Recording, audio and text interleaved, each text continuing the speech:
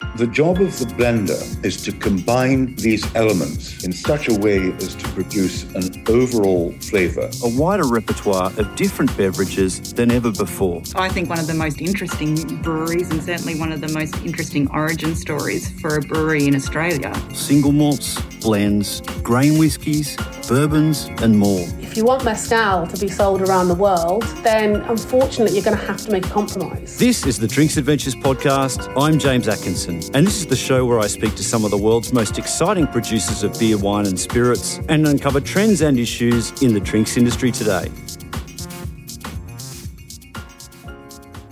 Canada might be best known for its ice wine, a type of dessert wine produced from frozen grapes, but it's increasingly getting global recognition for the quality of its dry table wines. And our guest today, Natalie McLean, can fill you in on some of the regions and styles to look out for. Natalie McLean is a Canadian wine writer, educator, judge and podcaster. And here we're doing a bit of a podcast exchange. You can catch me on Natalie's show Unreserved Wine Talk sometime around this episode going to air. After we explore Canadian wine, we'll find out a bit more about Natalie's podcast and her upcoming third book. It's a memoir that, among other things, she says will explore the darker side of the wine industry. Sounds very intriguing, doesn't it? And that's coming up later in this interview with Natalie. Well, Natalie McLean, thanks so much for joining us on the Drinks Adventures podcast. James Atkinson, great to be here. How are you? Yeah, good, thanks. All right. It's been a whole 24 hours, I think, since we chatted on my podcast. It has, and now I'm in the much more comfortable position of asking the questions rather than answering them, which is a relief.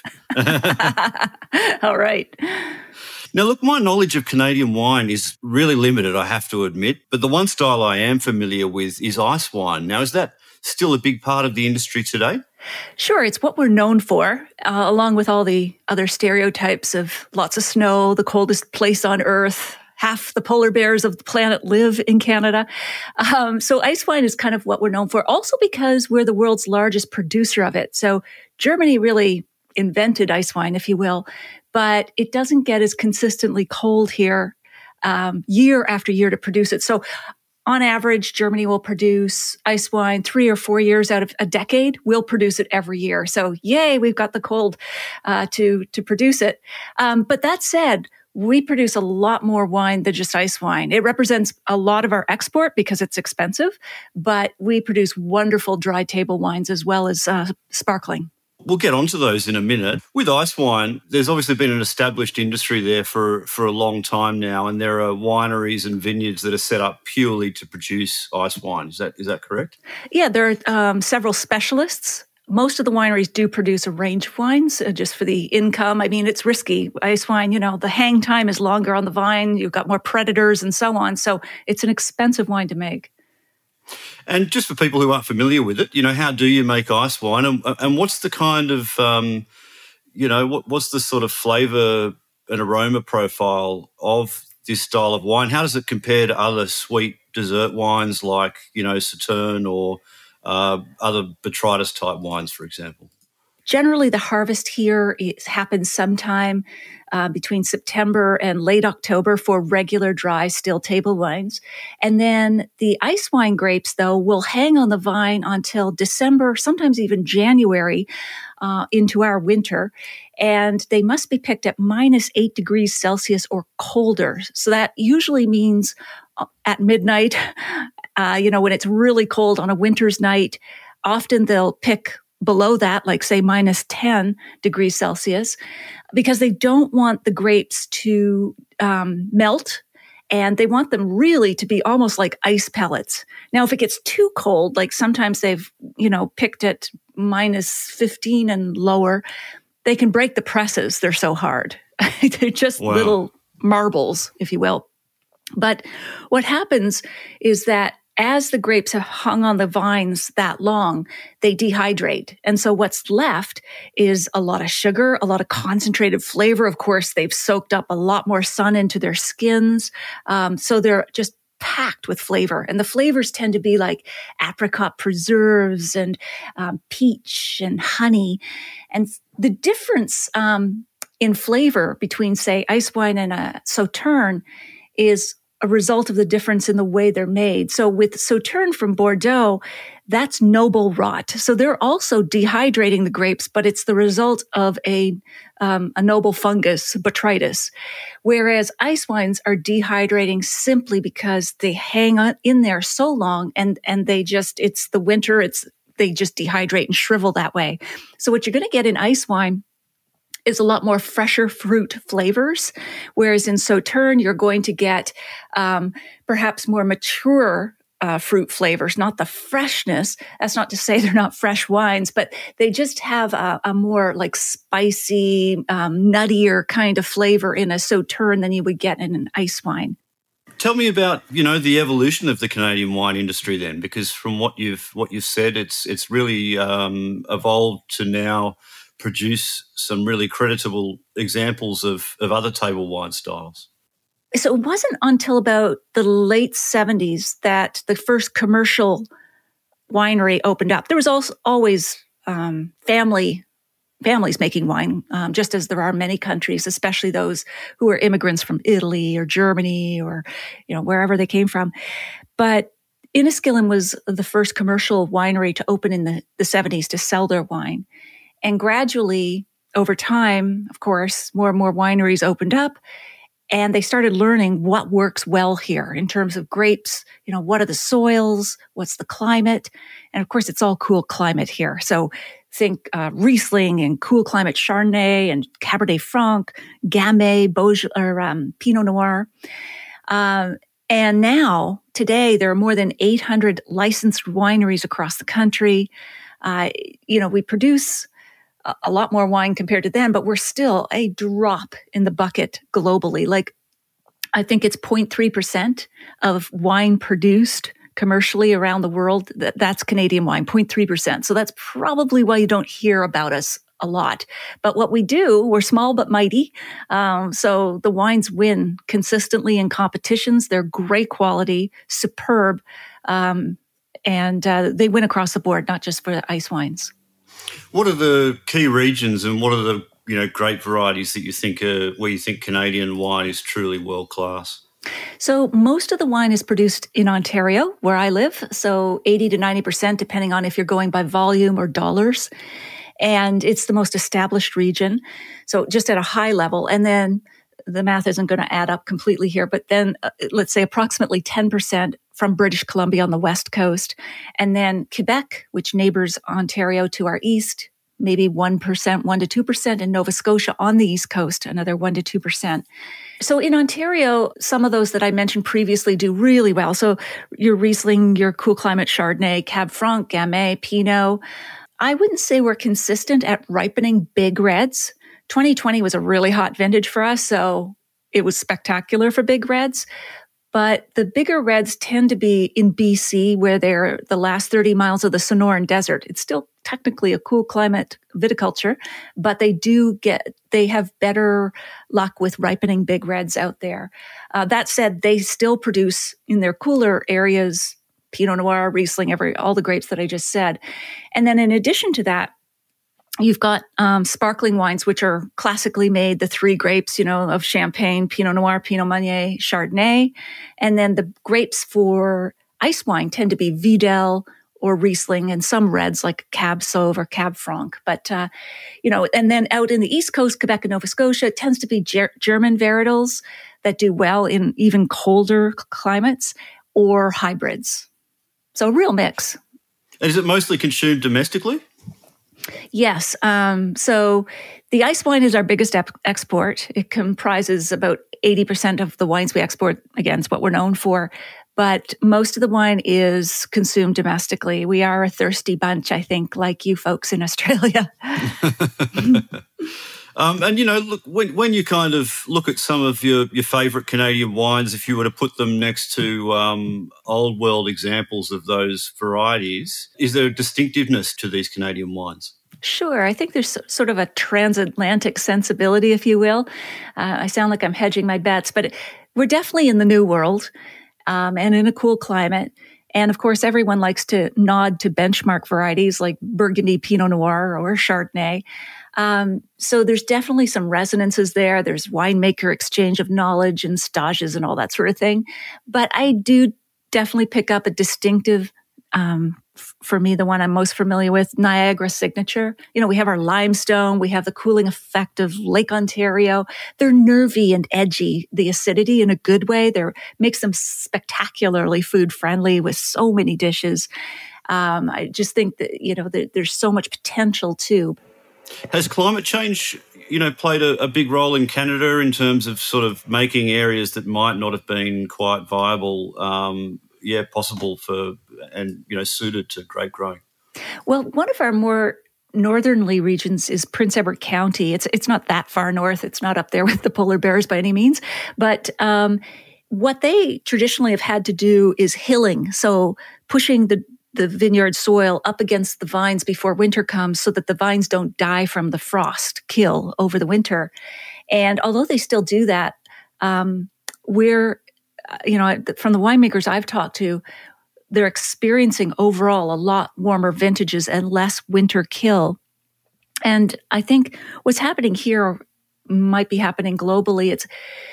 For us, it's not so much global climate change as global weirding, like instead of global or climate change, climate weirding, in that we're getting extreme weather events. So 2020 was so hot. And then, there've been freak hailstorms that will, just destroy the bud break sometimes in spring. It's not constant, thank goodness, but it's there, and people notice these extreme weather events. So, so we are not very beneficial then for the wines. No, not usually. No. Even if we get El Nino effects, like a warm right into December, we can't harvest our ice wine because they just don't get to that frozen state. So anyway. Yeah. Now let's talk about your podcast, Unreserved. Tell me about how you came to launch the show. Sure. Well, I've always loved the intimacy, that theater of the mind of radio, having a more in-depth conversation with someone versus on Facebook, a video that lasts 2 minutes because no one's got the attention longer than a sparrow on social media. And so I'm now into, I think it's episode 166 of Unreserved Wine Talk. And it's also given me permission to email and ask for guests to come on the show whom I never would have had the courage to just reach out and say, hey, want to grab a drink sometime? And yet this is even better because I get to talk to them for about an hour. What have been some of the highlights that you've had, in terms of guests and some of your favorite episodes?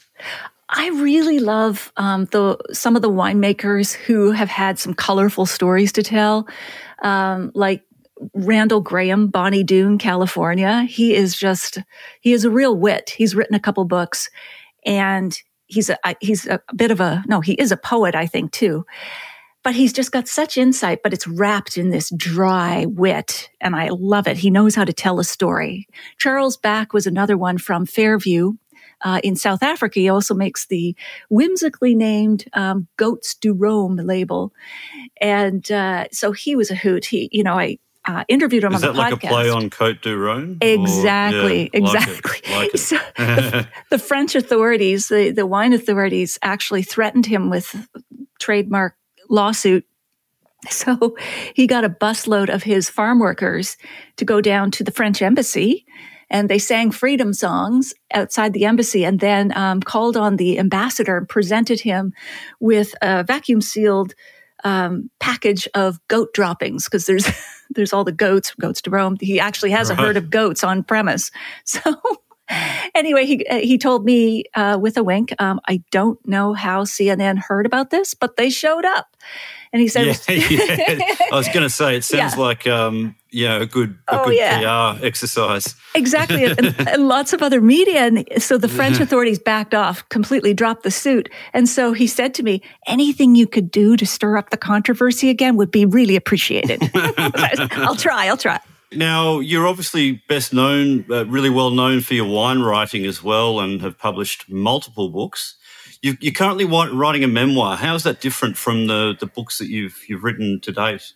Yeah, well, the memoir, so in my first two books, Red, White, and Drunk All Over and Unquenchable, they were told from first person perspective, from my perspective, and they were travels around the wine world, doing day in the life, becoming a sommelier, working a wine store, helping work the harvest and so on. So I could get deeper into my topic. But memoir is a whole other type of animal. It's very personal. You're trying to marry the actual events that happened. It's just a slice of life, by the way. Memoir is different from autobiography. That's your entire life. And right. Only if you're like Winston Churchill or some rock star celebrity would anybody be interested in that. Memoir was a slice of life. And for me, it was 1 year, a very bad vintage. Started with my divorce and ended with a social media meltdown of epic proportions. And so, but the two were tied in many ways. And so what people look for from a memoir is kind of the reflections. What can I learn from this for my own life? Or how can I see my story in this story? It's definitely still wrapped all up in the wine world. So there's lots of wine content in it, but it's not like the first two where let's go visit Australia and talk to a wacky winemaker who doesn't have a PR agent and will give us great quotes. This one is more about let's go behind the scenes of the wine world. Let's look at the underbelly, but also the really great parts about the wine industry. There's lots of wonderful people, welcoming hospitality, but there is a darker side that I think deserves exploration, just as, I aspire to be, but am nowhere near in comparison. But what Anthony Bourdain did with Kitchen Confidential for the restaurant world, trying to go behind the scenes in the wine world, and especially for people who love wine, are curious about it, but really, don't have access to some of the things that you and I both get access to, James, from tastings to trips to all kinds of things, but also just what happens within the industry as well. Without going into too much detail, what's the sort of darkness, the dark underbelly of the industry that you're referring to? Oh my, well, I can't give it all away, but yes, It's very mysterious and dark. So there is a piece of it, James, about being a woman in this industry. And I'm sure you've heard of a lot of the things that have come out in the wine industry recently, from the quartermaster sommelier scandal that was unveiled by the New York Times, the sexism, the misogyny, the harassment. That's not my story, the quartermaster sommeliers, but there's many stories like that, the attacks of Instagrammer women and all kinds of things. But as a woman who's been writing about wine for 20 years, I've had my fair share. And this is not a revenge book, but it's kind of like, here's my experience, here's what's happened. And it's just a way of reflecting on where the industry was 10 years. This took place 10 years ago, where it was, where it is now. And as a way of understanding the industry. And you've got a publisher already? Yes. Or Yes. When's it coming out? Signed it at Christmas, but with traditional lead times, it's a traditional publisher, Dundurn Press. Usually it's a year or two, so they're going to work fast. That was air quotes right there. And it would be published probably spring 2023. So, okay, fantastic. Yeah, I'm really excited about it, but it's still a long road ahead. Oh, look, another question I meant to ask earlier on. Canada, I noticed recently, is the 5th top market for Australian wine exports. Right. What are the predominant Australian wine styles that you're exposed to over there? Yeah, Australian wine is really popular here. So we love your blends, Cabernet, Shiraz blends, GSM, Grenache thrown in there. Of course, the standalone grapes are marvelous. Australia really has a great reputation here, I think. And again, we talked a little bit about this on your podcast. I think there is still a stereotype about it all just being a warm climate instead of all these marvelous cool climates like the McLaren Vale or, the Adelaide Hills or, Margaret River. And I think there's still lots of education to be done here about Australian wines. But we have a great thirst for your wines here. Fantastic. Well, Unreserved Wine Talk That's podcast. Right, the podcast. You can find that wherever you listen to podcasts, I assume. Yes, including this one, your podcast. So Unreserved Wine Talk is in all the places. And then they can also find the podcast and everything else I do, including my online wine and food pairing courses, the books, everything else at nataliemaclean.com. So that's NATALIEMACLEAN.com, nataliemaclean.com. Wonderful, Natalie. Thanks so much for joining me on the show. Oh, thanks, James. This was great. We have to chat again, maybe tomorrow. The Drinks Adventures podcast is produced by me, James Atkinson, with additional production and mixing by Dave Robertson. You can find complete transcripts, links and other information on the show at drinksadventures.com.au. You can follow me on all social media platforms at @ByJamesAtkinson, like my Facebook page, James Atkinson Drinks Adventures, to be kept informed of podcast giveaways and other news about the show. The Drinks Adventures podcast needs your support as listeners. Please do us a favour and leave an honest review and rating for the podcast on iTunes or Stitcher.